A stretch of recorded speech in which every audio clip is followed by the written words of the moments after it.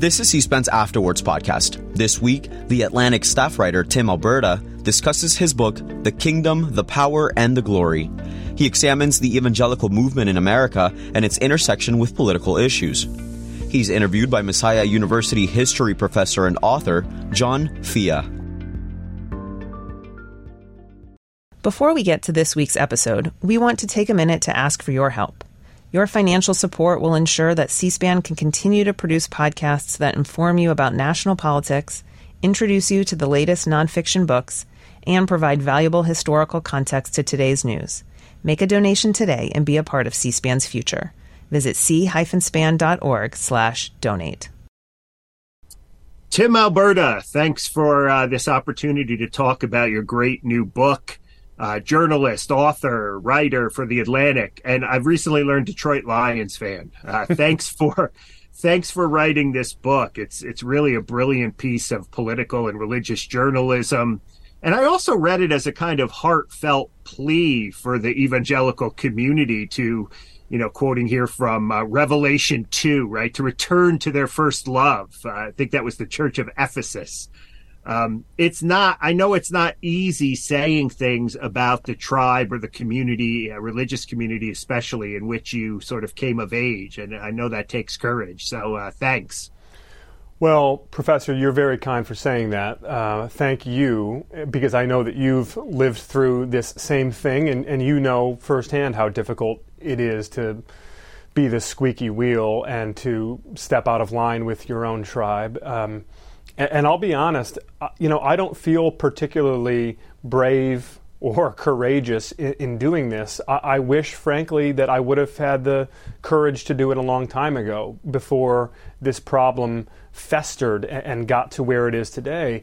I think, if I'm being honest, there was a long period of time for me where I knew that the problem existed. I could see it, I could observe it, and I just kept quiet about it. And I think for the reasons that many of us keep quiet, you don't want to air the dirty laundry of your family. You don't want to make people look bad, especially when you know that they might have the best of intentions and a good heart, but maybe they've just lost their way a little bit. And ultimately, it took sort of a tragedy in my life to really reckon with this and confront it.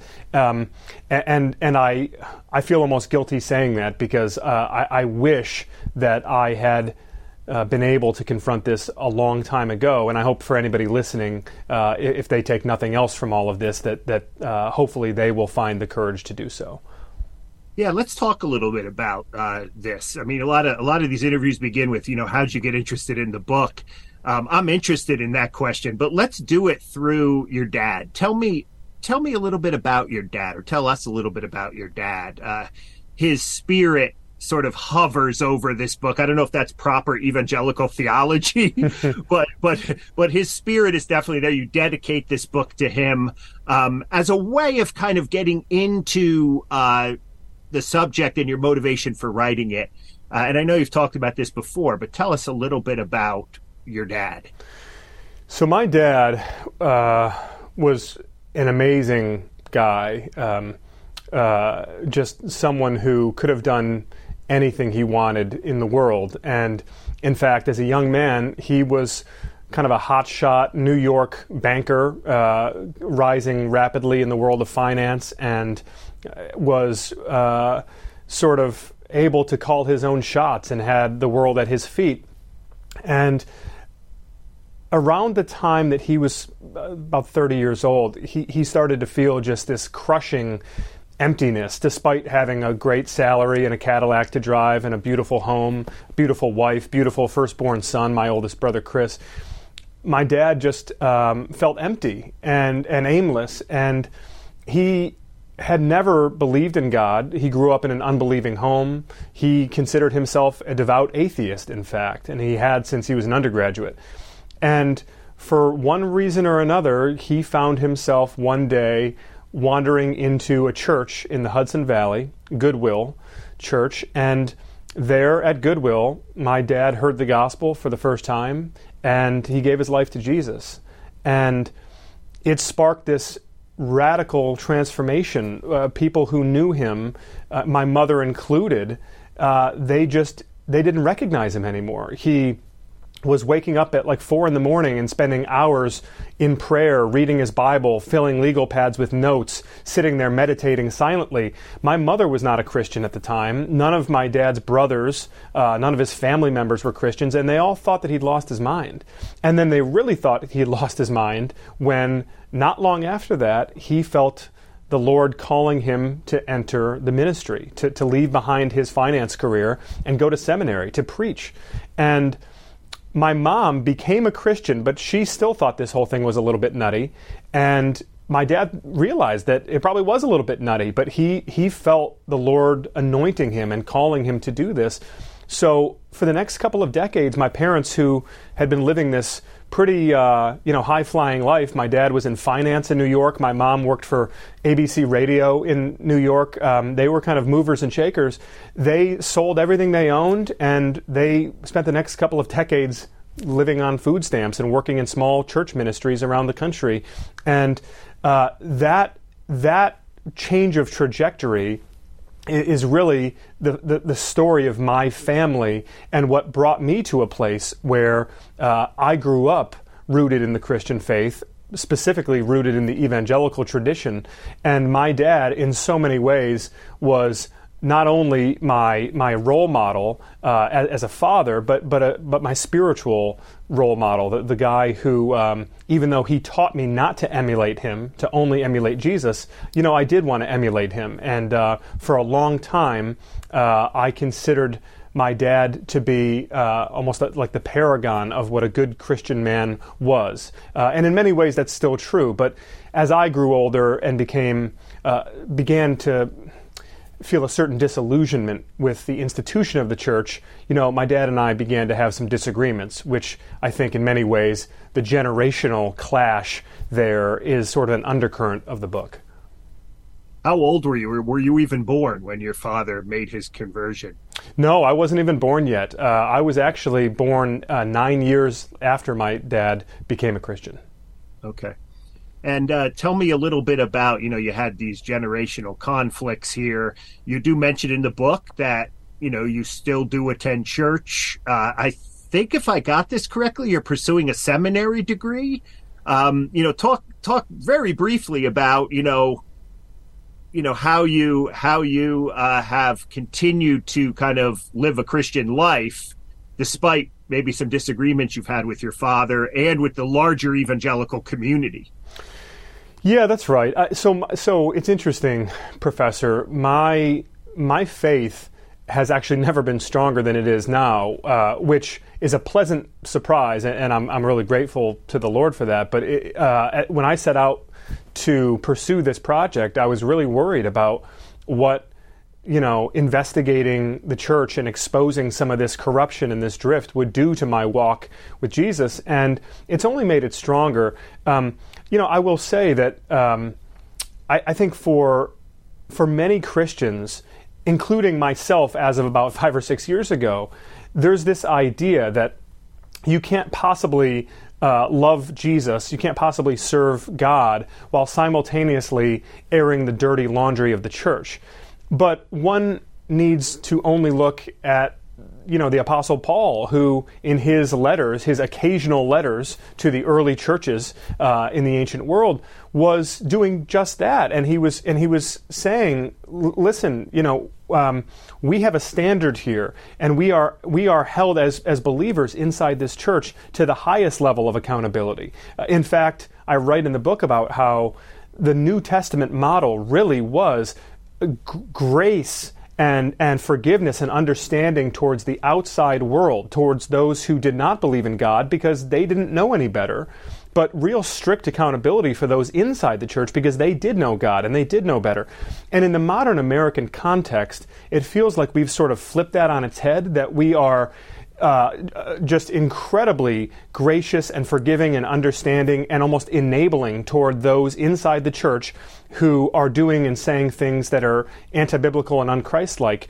But we are so quick to condemn and be hostile and antagonistic toward the outside world when we see that same thing. So my own faith journey has taken some unexpected turns in recent years as I've simultaneously become more disillusioned with the institution of American Christianity and yet simultaneously drawn closer in my relationship with Christ. So that is a journey that is very much possible, but I think in many ways one that seems counterintuitive or almost contradictory to some believers. Yeah. As I listen to you talk, Tim, I'm thinking about the book. Okay, there's almost like a mini genre of books right now that are emerging on, ex-evangelicals or former Christians or Christians who are disillusioned with evangelicalism, telling their stories about how evangelicalism fractured the nation or destroyed my faith, these kinds of things. I don't get the same impression from your book as I do when I read those other books. Is that fair? I'm sure you're aware of some of this literature. I mean, are you positioning yourself somewhere? Is this book different, or maybe you're trying to do the same thing? Professor, it's a fair question. I think what I'm trying to do is be faithful more than anything else. And I don't want to sound trite or cliche in saying that. But ultimately, both as a Christian and as a journalist, I was taught to, seek truth. And I've tried to seek truth here. I've tried to both, when you shine a light into darkness, which is really the job of a good journalist, you are both exposing something that is wrong, something that is false, but you're also illuminating something that is right and something that is true. And so as I go about this project, what I'm really trying to do in shining that light is to not just expose what is wrong, but to illuminate what is right. C.S. Lewis wrote rather famously that we know what a crooked line is. We know that a line is crooked because we know what a straight line looks like. And I think for those of us who are followers of Jesus, we know what the commands of Jesus are, and we understand how we are to conduct ourselves as his followers and how we are to engage the world around us. And when we see the church straying from that, I think we have an obligation and a responsibility, lovingly but firmly, to call that out and to speak that truth to power. And that's all I've tried to do here. And mind you, that I'm as flawed and as imperfect as any of the people I write about in the book, and in fact more so. And I'm not infallible, and I know that I have made my mistakes, certainly even in the pages of this book, and I hope that nonetheless God can use me as a vehicle to help do exactly what some of these other folks are trying to do in their own way in these books you're describing, which is ultimately to turn our eyes back to Jesus and away from some of these sort of ephemeral distractions of this world that have become idols to us. Yeah, that's great. Let's dig in now to some of the content of the Kingdom, the Power, and the Glory.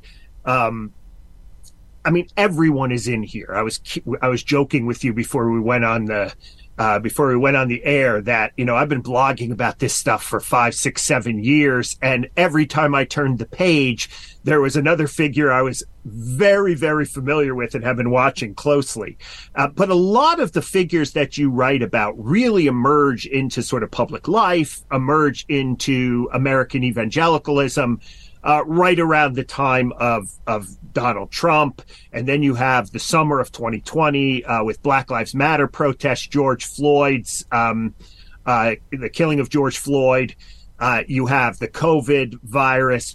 All of this stuff penetrates the local church. And I think only journalists can sort of get at the way in which these monumental changes in the culture, whether it be the political culture or whatever, have shaped, these local congregations. again, you do a wonderful job of trying to explain this and interviewing the right people. One of the there's several, I'll call, for lack of a better term, I'll call them human threads, people who are threaded throughout this book, who show up again and again and again, that kind of in many ways drive your narrative. You're always coming back to them. One of them was your father's, I believe he was your father's associate pastor, or his mentee, if you will. He pastors your dad's old church. His name is Chris Winans. I hope I'm pronouncing his name right. Yes. Tell me his story. How does this sort of new pastor, new senior pastor at least, navigate all of this change? And what does it tell us about evangelicalism in the last, say, 6, 7, 8 years? Well, I'm glad you asked, because it's a fascinating story, and I think there's a universality to it that is really instructive for a lot of Christians and a lot of churches. So my dad had essentially built this church that I grew up in from the time that it was a startup, effectively, and had pastored it and led it for about 25 years. And this is in Brighton, Michigan. That's right, in the suburbs of Detroit, where I grew up, in Brighton, Michigan. So my dad had been the pastor of this church for a quarter century, and he'd been looking for a successor for some time. He'd been looking for an heir apparent, someone who he could groom to eventually take over. And my dad was really stressed out about it in the last years of leading the church. He was really worried that he might not find the right person. And then one day, at a denominational meeting, he met this young associate pastor who happened to be working at Goodwill Church up in the Hudson Valley, the very church where my dad had been saved all those years earlier, and in fact the church where my dad had worked his first job out of seminary as an associate pastor. I was born there. My nursery was in the church manse library. It's sort of kind of a holy ground for my family. That's what my parents always called this church in New York. So my dad met this young man, and he was just the perfect fit. He was the perfect candidate. He's young. He's brilliant. He's humble. He's got just an exquisite command of Scripture, and he just has a gentle heart and a servant's heart. And my dad thinks, oh, this is unbelievable. Wow, the Lord is working here. So he brings this guy to Michigan, to our church, to begin grooming him, and so that he can take over. There's just one problem with this young guy, this young pastor, Chris Winans. He's not a conservative MAGA Republican. In fact, he's even like a little bit of a lefty. Now, he's not like a full-blown liberal progressive Democrat or anything, but Chris is somebody who his entire worldview as it relates to politics is through the lens of Scripture. So he doesn't particularly like guns. He doesn't like violence. He doesn't like wars. He doesn't like bad language. He doesn't like adulterers. He's kind of a strict, morally upright guy. That would seem not to be a problem for some of your listeners who would say, well, yeah, it's church. He's a pastor. What's the issue? Well, in the context of a very conservative Republican congregation in a very conservative Republican community like the one I grew up in, that puts a bullseye on your back. People can just tell if you don't speak the language, if your cues are even a little bit off culturally, politically, they can pick that up. So this young guy, Chris Winans, comes in, and eventually my dad names him the successor. He takes over the church, and things start to go sideways pretty fast for him. Even just stray remarks that he makes off the cuff about current events or what's in the news, people are kind of coming after him for it. Now, my dad is still hanging around at the time. He's still, looming around the church, and he's got Chris's back. And Chris knows that, well, as long as Pastor Alberta is here vouching for me, I'm going to be fine. And then my dad dies.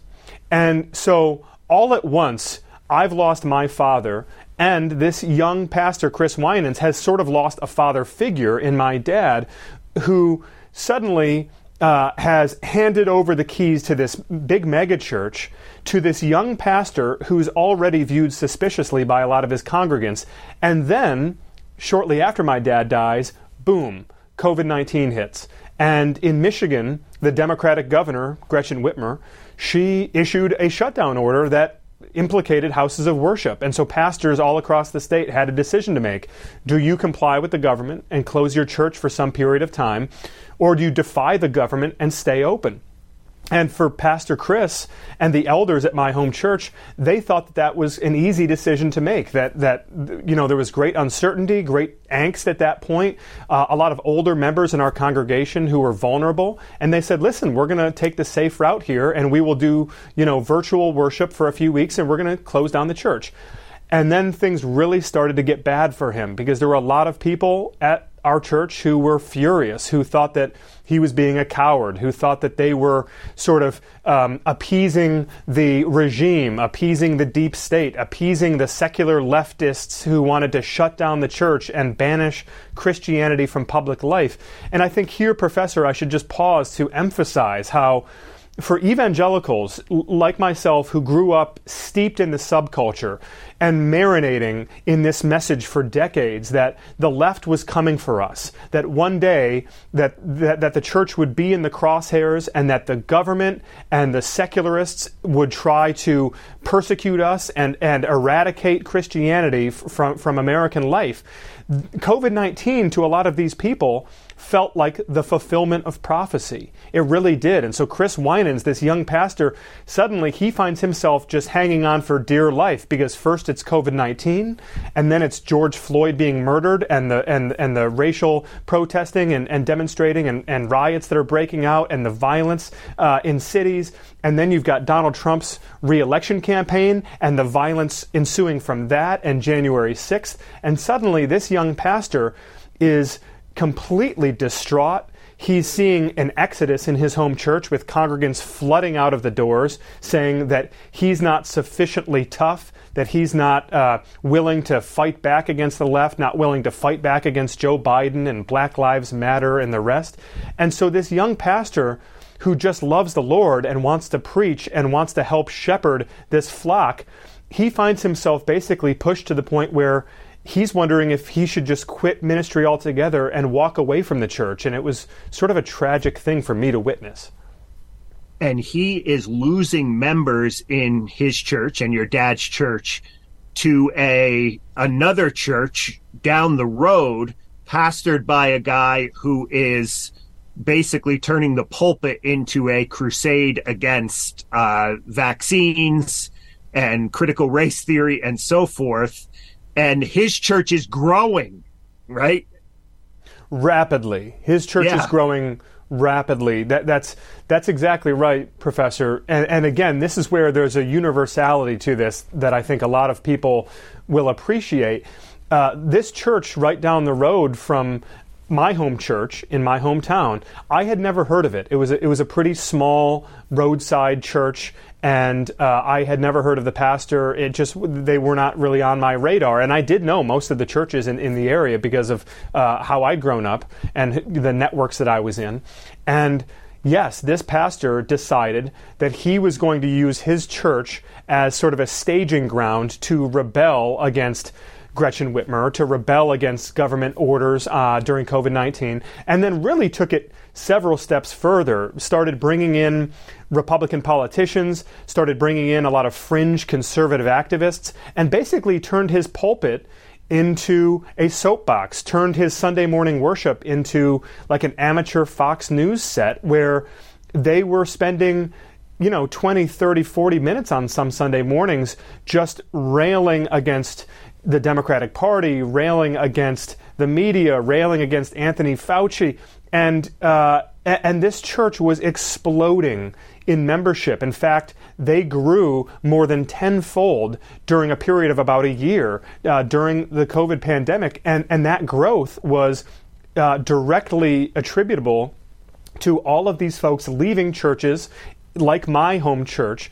And they wanted something that was pugilistic. They wanted something that was militant, and they found it in this congregation. This was kind of an unapologetic, blood and soil Christian nationalist pastor who was deciding to capitalize on all of this anger and resentment and grievance that he saw in the community from people toward their pastors who were unwilling to do what he was doing, which was to effectively use the church as a weapon in the culture wars. And he was rewarded for it, this pastor. He was rewarded for it mightily in terms of the growth of his congregation, in terms of the finances. In fact, recently they moved into a massive new facility down the road, a sparkling new multi-million-dollar facility because of all the growth from this project that he pursued at the beginning of COVID-19. And this is happening all over the country. I followed closely this guy in California, Jack Hibbs, and there are others who they defied COVID protocol. They preached sort of sermons against critical race theory and Black Lives Matter, and they grew. There are also other churches, I think, that maybe were not as overt in using the pulpit for these things, but they also grew, which leads me to a question, and I don't know if you can answer this or not, but when these churches become so politicized, you hear people like Robert Jeffress, who you interviewed for this book, talking about getting people saved and preaching the gospel. To what extent does the gospel then become not only the saving grace of Jesus Christ, but you also have to adopt a particular political agenda in order to be a Christian too? Like imagine if someone went to this pastor you're talking about in Michigan's church and just started reading the Bible and said, "Hey, I'm a liberal Democrat," right? Did the conversion stick? Is the kind of question that I'm often asking when I see these churches going in this direction. What do you think about that? Well, look, this is, I think, in many ways the entire problem, which is that we've taken one standard and sort of swapped it out for another, or at the very least, we've pushed aside the biblical standard and we've put another standard right there next to it, which is this sort of partisan, political, tribal standard of, where do you stand on vaccines? Who did you vote for in the last election? I've been in a lot of church settings where this is not implicit. It's not a wink and a nod. It is spoken. It's verbalized. It's very much made clear from the pulpit that this is the standard, this is the litmus test to be a part of our church. And I think that's discouraging, obviously, for any number of reasons, but chief among them, Professor, as you well know, is that the church is called ultimately to take the gospel of Jesus Christ to all the nations and to make believers out of unbelievers and to baptize them in the name of the Father and the Son and the Holy Spirit. And it is incredibly difficult to do that when you have erected these barriers to entry in the church that have nothing to do with Jesus, that have nothing to do with the Father, the Son, or the Holy Spirit. I'm often asked, well, what does it mean to be an evangelical?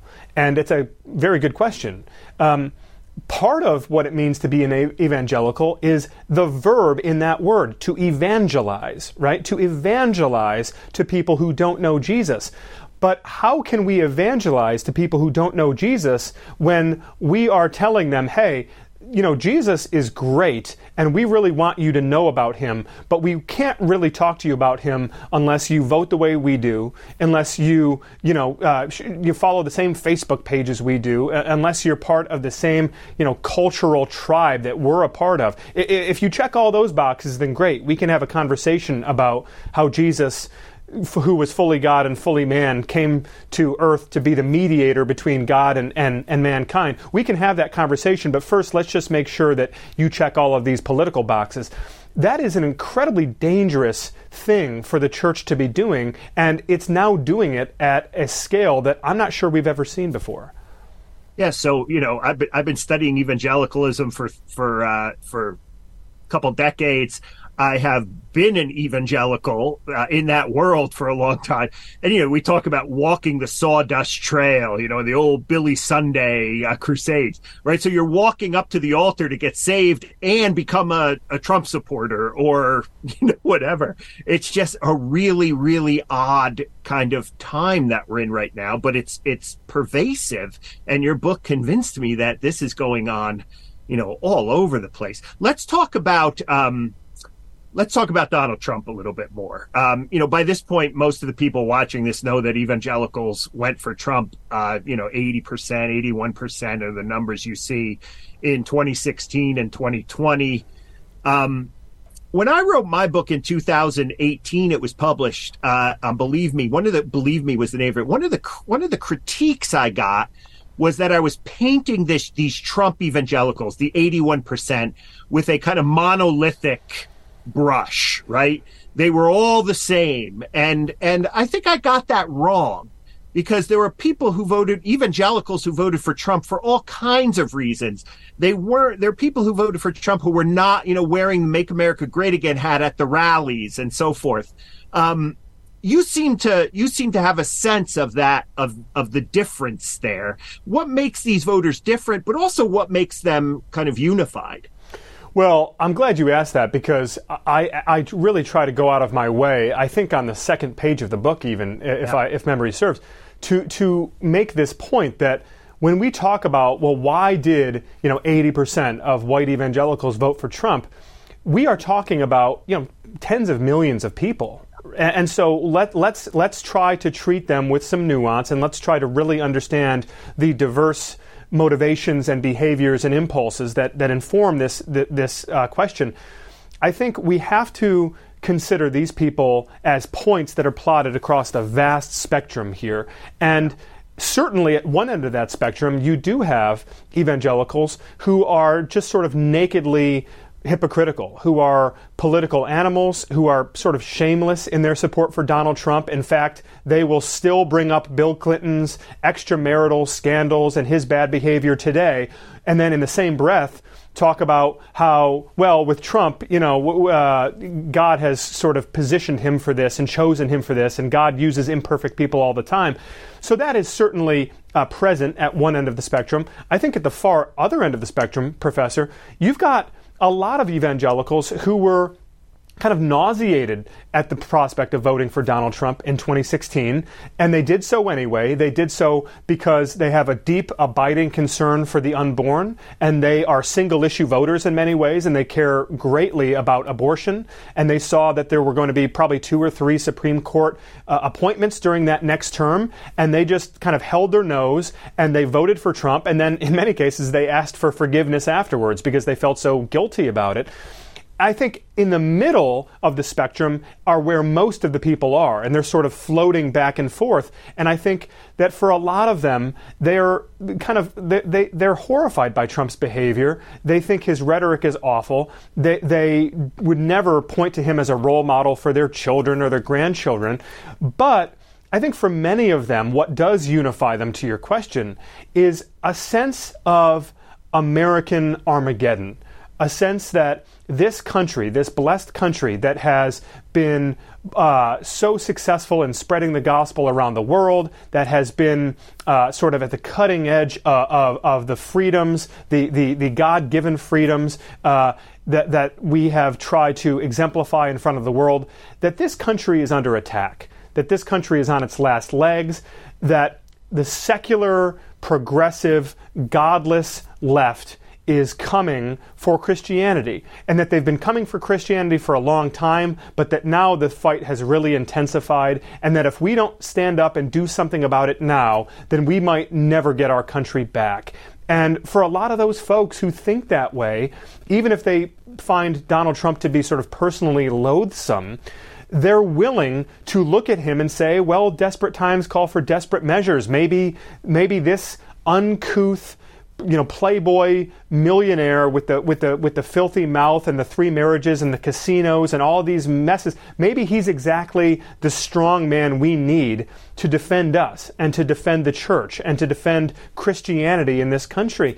So understanding why these people would view him that way is, I think, essential to then trying to unpack what's happening in the church right now and some of the fault lines that have emerged both during the Trump presidency and in the aftermath.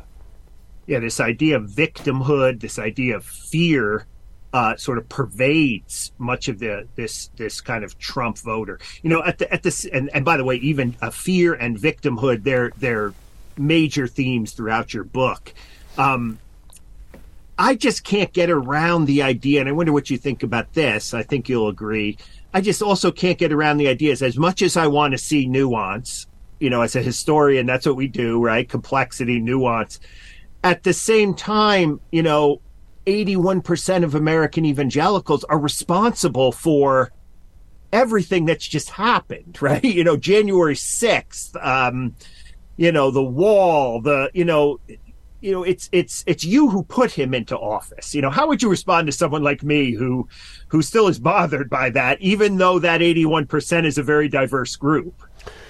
Well, listen, I would say two things. I would say first that I'm bothered by it myself in many ways. I think the second thing I would say is a lot of those people, they would respond to you and say, well, if Hillary Clinton had won and if all sorts of terrible things had happened, including, a sort of a dramatic escalation in the liberalization of abortion laws and a sort of accelerated attacks on Christianity in this country, then wouldn't you feel responsible for that, Professor John Fea?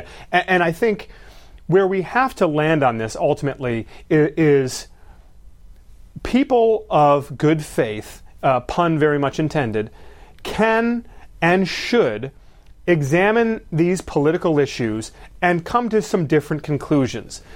Certainly different conclusions on the what policies do you support, the who do you vote for. I think in many cases that is good and healthy. Now, I would also caveat that by saying that Donald Trump at this point has done everything possible, effectively daring evangelicals to say, what more can I do to lose your support? What more do I have to say in order for you to recognize that I am a deeply immoral and unwell individual, right? So I would not at this point say that there is a highly credible, highly defensible case for voting for Donald Trump for president from an evangelical Christian perspective. I think it's difficult to find.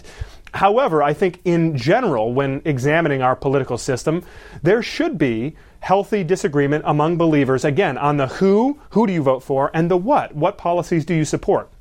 I think at the same time, the one thing where there should be unanimity is on the question of how. How do we as believers engage with the political culture? How do we treat people with whom we disagree? How do we go about carrying out our civic duties? And on that question of the how, Professor, there is simply no ambiguity when you read Scripture. We are taught to love our neighbor. We are taught to pray for those who persecute us. We are taught to turn the other cheek. There are no two ways to read the New Testament teachings here, and my fear is that the resentment and the grievance and the anger that we are witnessing in the evangelical movement today has almost created a permission structure. It has allowed a lot of people to say that basically all bets are off and the Sermon on the Mount no longer matters, and we have to the ends justify the means. And in this moment of crisis, whether it's voting for Donald Trump, or whether it's joining a sort of far-right militant movement, or whether it's using our churches as a weapon to win the culture wars, it's all fair game at this point, and the how gets thrown out the window. And I just think it just does such a disservice to the gospel. And that comes across very clearly in the chapter on Ralph Reed, the evangelical political operative. It's about winning, right? I don't know how many times I've heard Reed say, yes, everything you're saying, Tim, Alberta, is right, but we need to win. And again, that ends and means question is essential. Are you optimistic, though, that evangelicals can engage deeply in the way that you're describing with the who, the what, the how, and so forth? I was really struck because it's probably in my own neck of the woods here in Pennsylvania by this pastor you interviewed. He talked about who prayed at a Doug Mastriano rally. Now, Doug Mastriano being this Christian nationalist gubernatorial candidate who lost in 2022 for the governorship. But he seemed to have no clue what he was getting into when he was praying for Doug Mastriano at a rally, or at least praying at the rally. He seemed completely apolitical. He seemed to have no interest in really thinking deeply about how faith informs politics. And then I was also thinking here, it just hit me, this interview you had with the Yale theologian Miroslav Volf, who basically says, I'm going to quote here, that part of the problem in the evangelical church is the, quote, loss of educated, thoughtful readership. And I'm going back here, I'm sure you're familiar at some point having encountered, it's now 30 years old, Mark Knoll's famous book, The Scandal of the Evangelical Mind, which leads me then back to the question. Do you think evangelicals, what hope do you have for evangelicals to be able to engage thoughtfully and deeply in this kind of political project that you're talking about? And, how much does just kind of populist anti-intellectualism how much is it just always going to prevail? Well, Professor, let me say this, and I mean it sincerely. I am not choosing to be optimistic because in many ways I'm deeply pessimistic about the state of the culture, the state of the country, and in many ways the state of the evangelical movement, as I think comes across in the book. Right. I will say, however, that there is an optimistic note and something that does give me genuine optimism in this space, which is that there is, and I alluded to this at the outset, a very real generational schism here.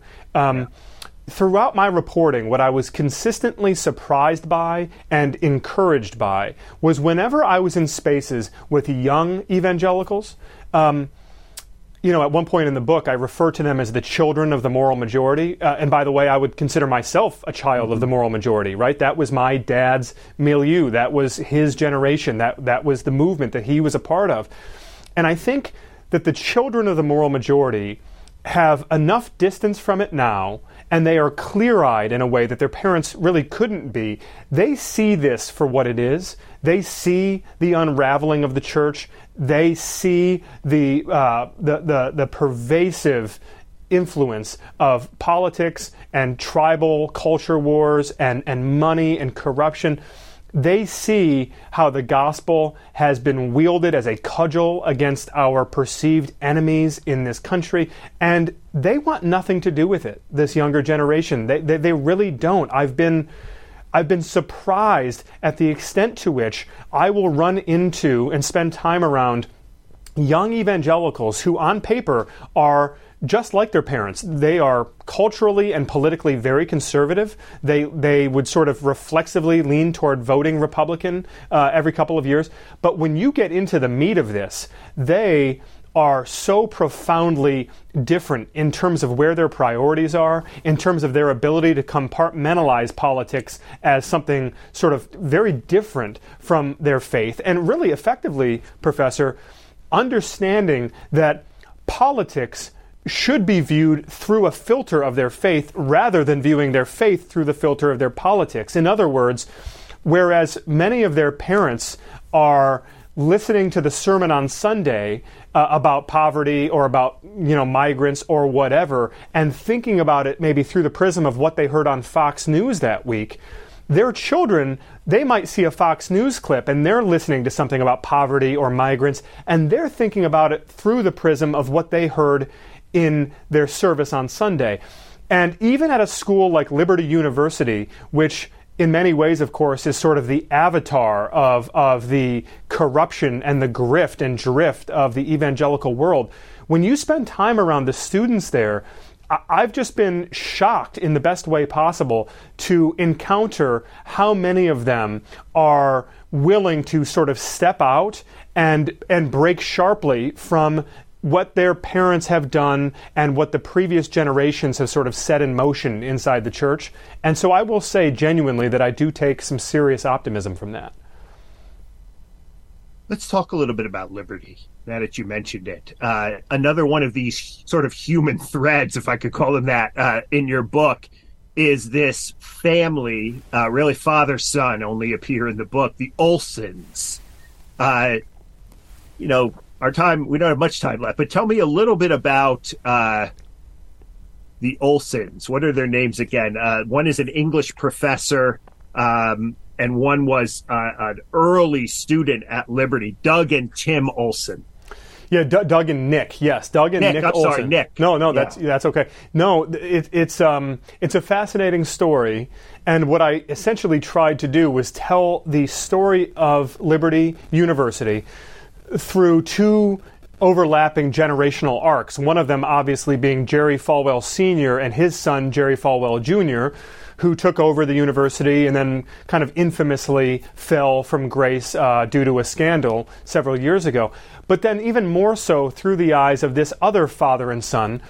Doug Olson had been a contemporary of Jerry Falwell Sr. He was one of the first students to enroll at Liberty University back in the 70s after it was founded.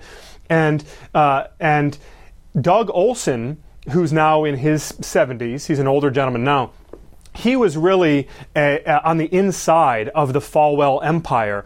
He married a girl who was very close with the Falwell family. Lynchburg, Virginia is a very small place back then, and everybody knew everybody. And this guy, Doug Olson, not only went to school at Liberty, but he wound up working on the faculty there, working on the staff there, and got to know all these people really well from the inside. And what he saw back then really began to concern him, particularly as it related to the founding of the moral majority and the sort of turning Liberty University from a Christian school into a sort of cultural stronghold, a place that was used less and less to advance the kingdom of Christ and more to advance the kingdom of republicanism in America. And Doug Olson eventually became rather disillusioned, and he left Liberty University behind. And this, by the way, just if I can interrupt, yeah, this just so the listeners know, viewers know, this is before the whole scandal you're reading about in the papers with Jerry Falwell and the pool junior and the pool boy. There's concerns going back to the 80s. That's right. That's exactly right. And I'm glad you pointed that out, because yes, this is happening in the 1980s with this man, Doug Olson. And so Doug Olson, he has a son. He and his wife, their firstborn son, his name is Nick.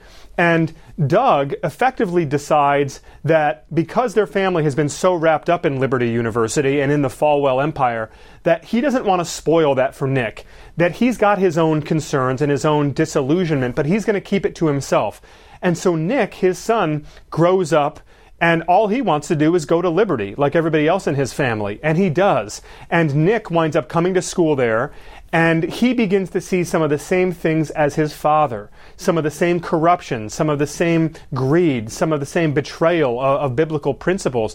But Nick decides that he wants to teach there. And he winds up joining the faculty and teaching in the English department. And for a number of years, he's trying to be a part of the solution. He's trying to help save Liberty from itself effectively.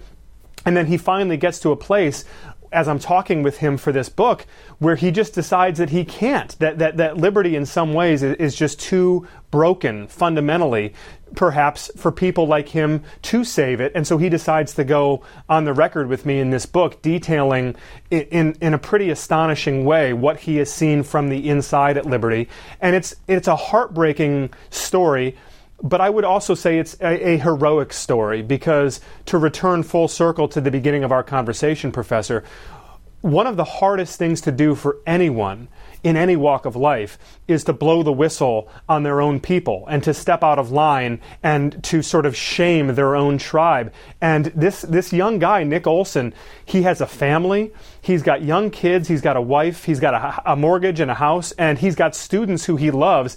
And he will almost certainly be fired by Liberty University when this book comes out, because they have very strict rules there about sort of keeping everything in-house and not going and speaking to the media about what you've seen internally.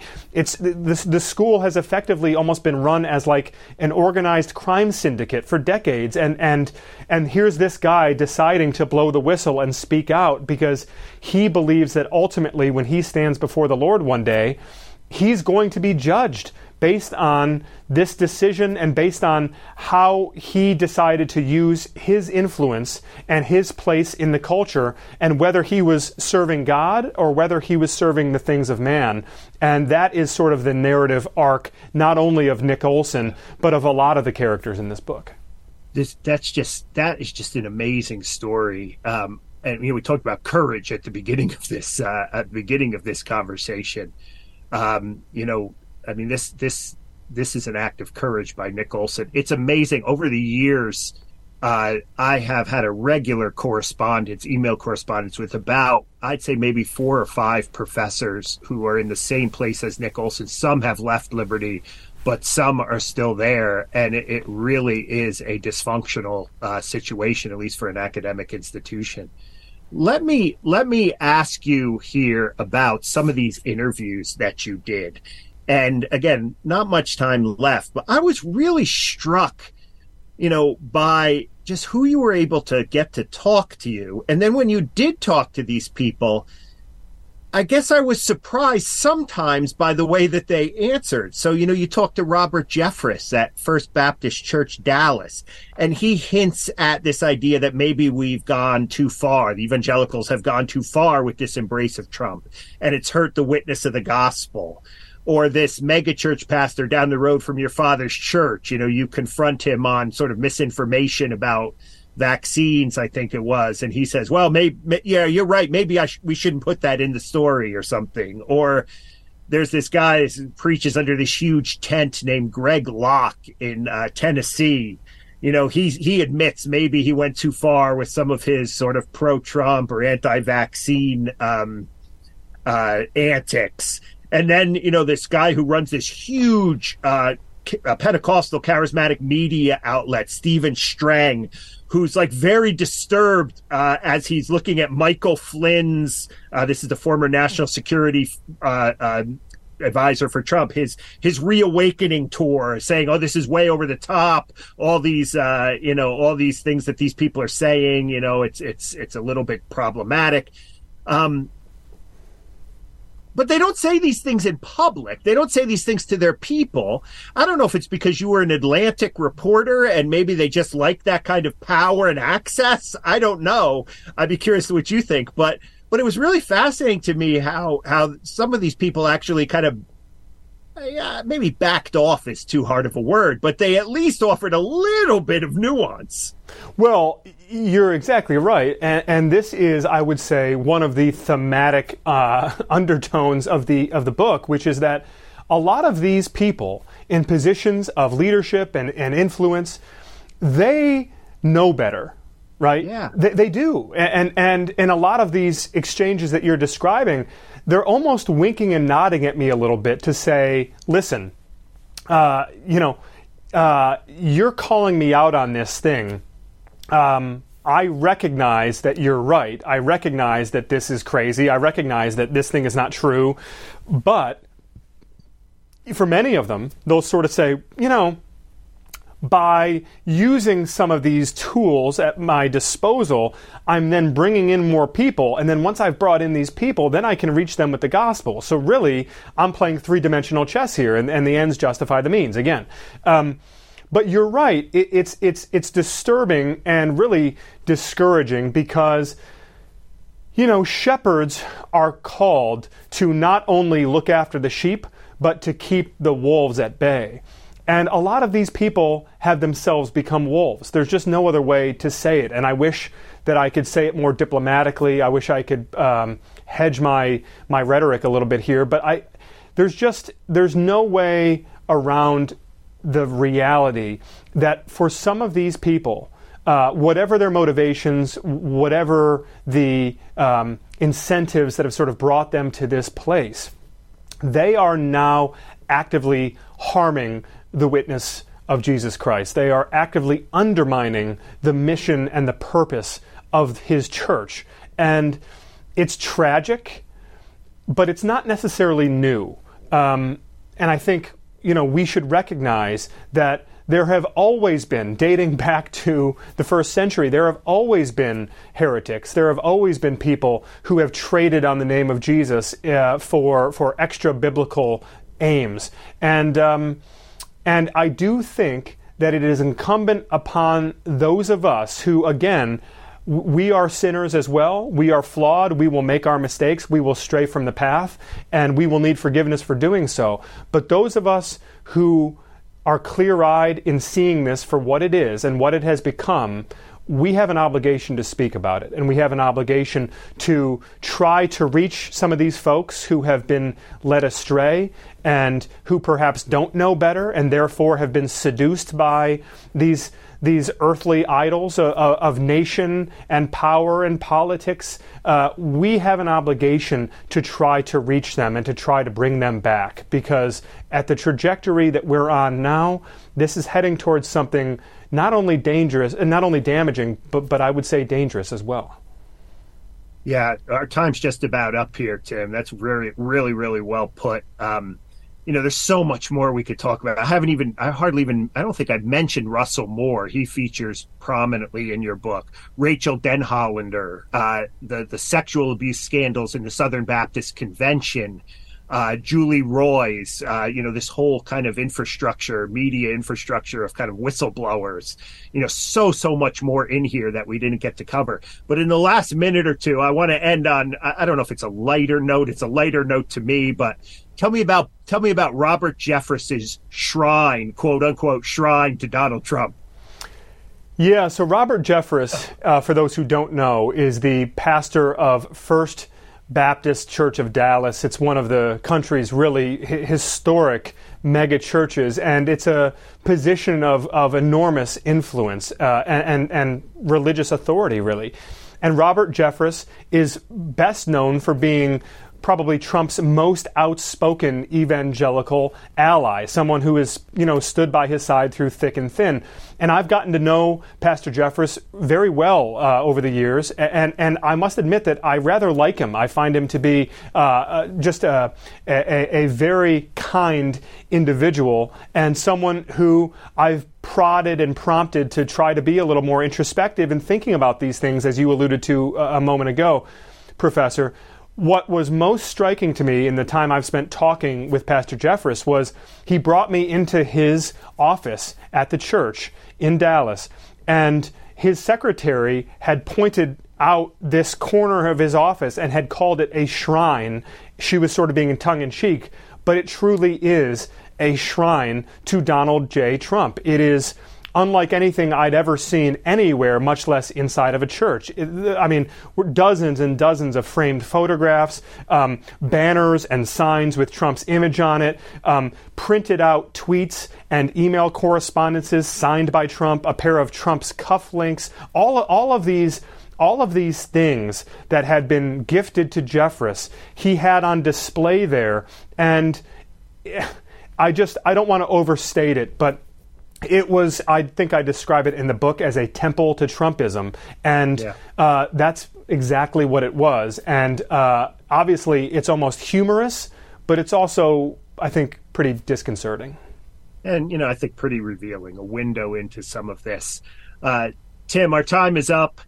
Thank you so much for taking the time to talk with me today. I wish we could go another couple hours. Maybe someday we'll get a chance to sit in a coffee shop and do that. But I love the book. Get out there, get a copy. Great Christmas gift. Professor, I hope we get the chance to do that. I'm a great admirer of yours as well. And thank you very much for the opportunity to have this conversation. Thanks for listening to this week's Afterwards podcast. If you are interested in podcasts about nonfiction books, listen to C-SPAN's Book Notes Plus podcast for interviews with authors and historians hosted by Brian Lamb.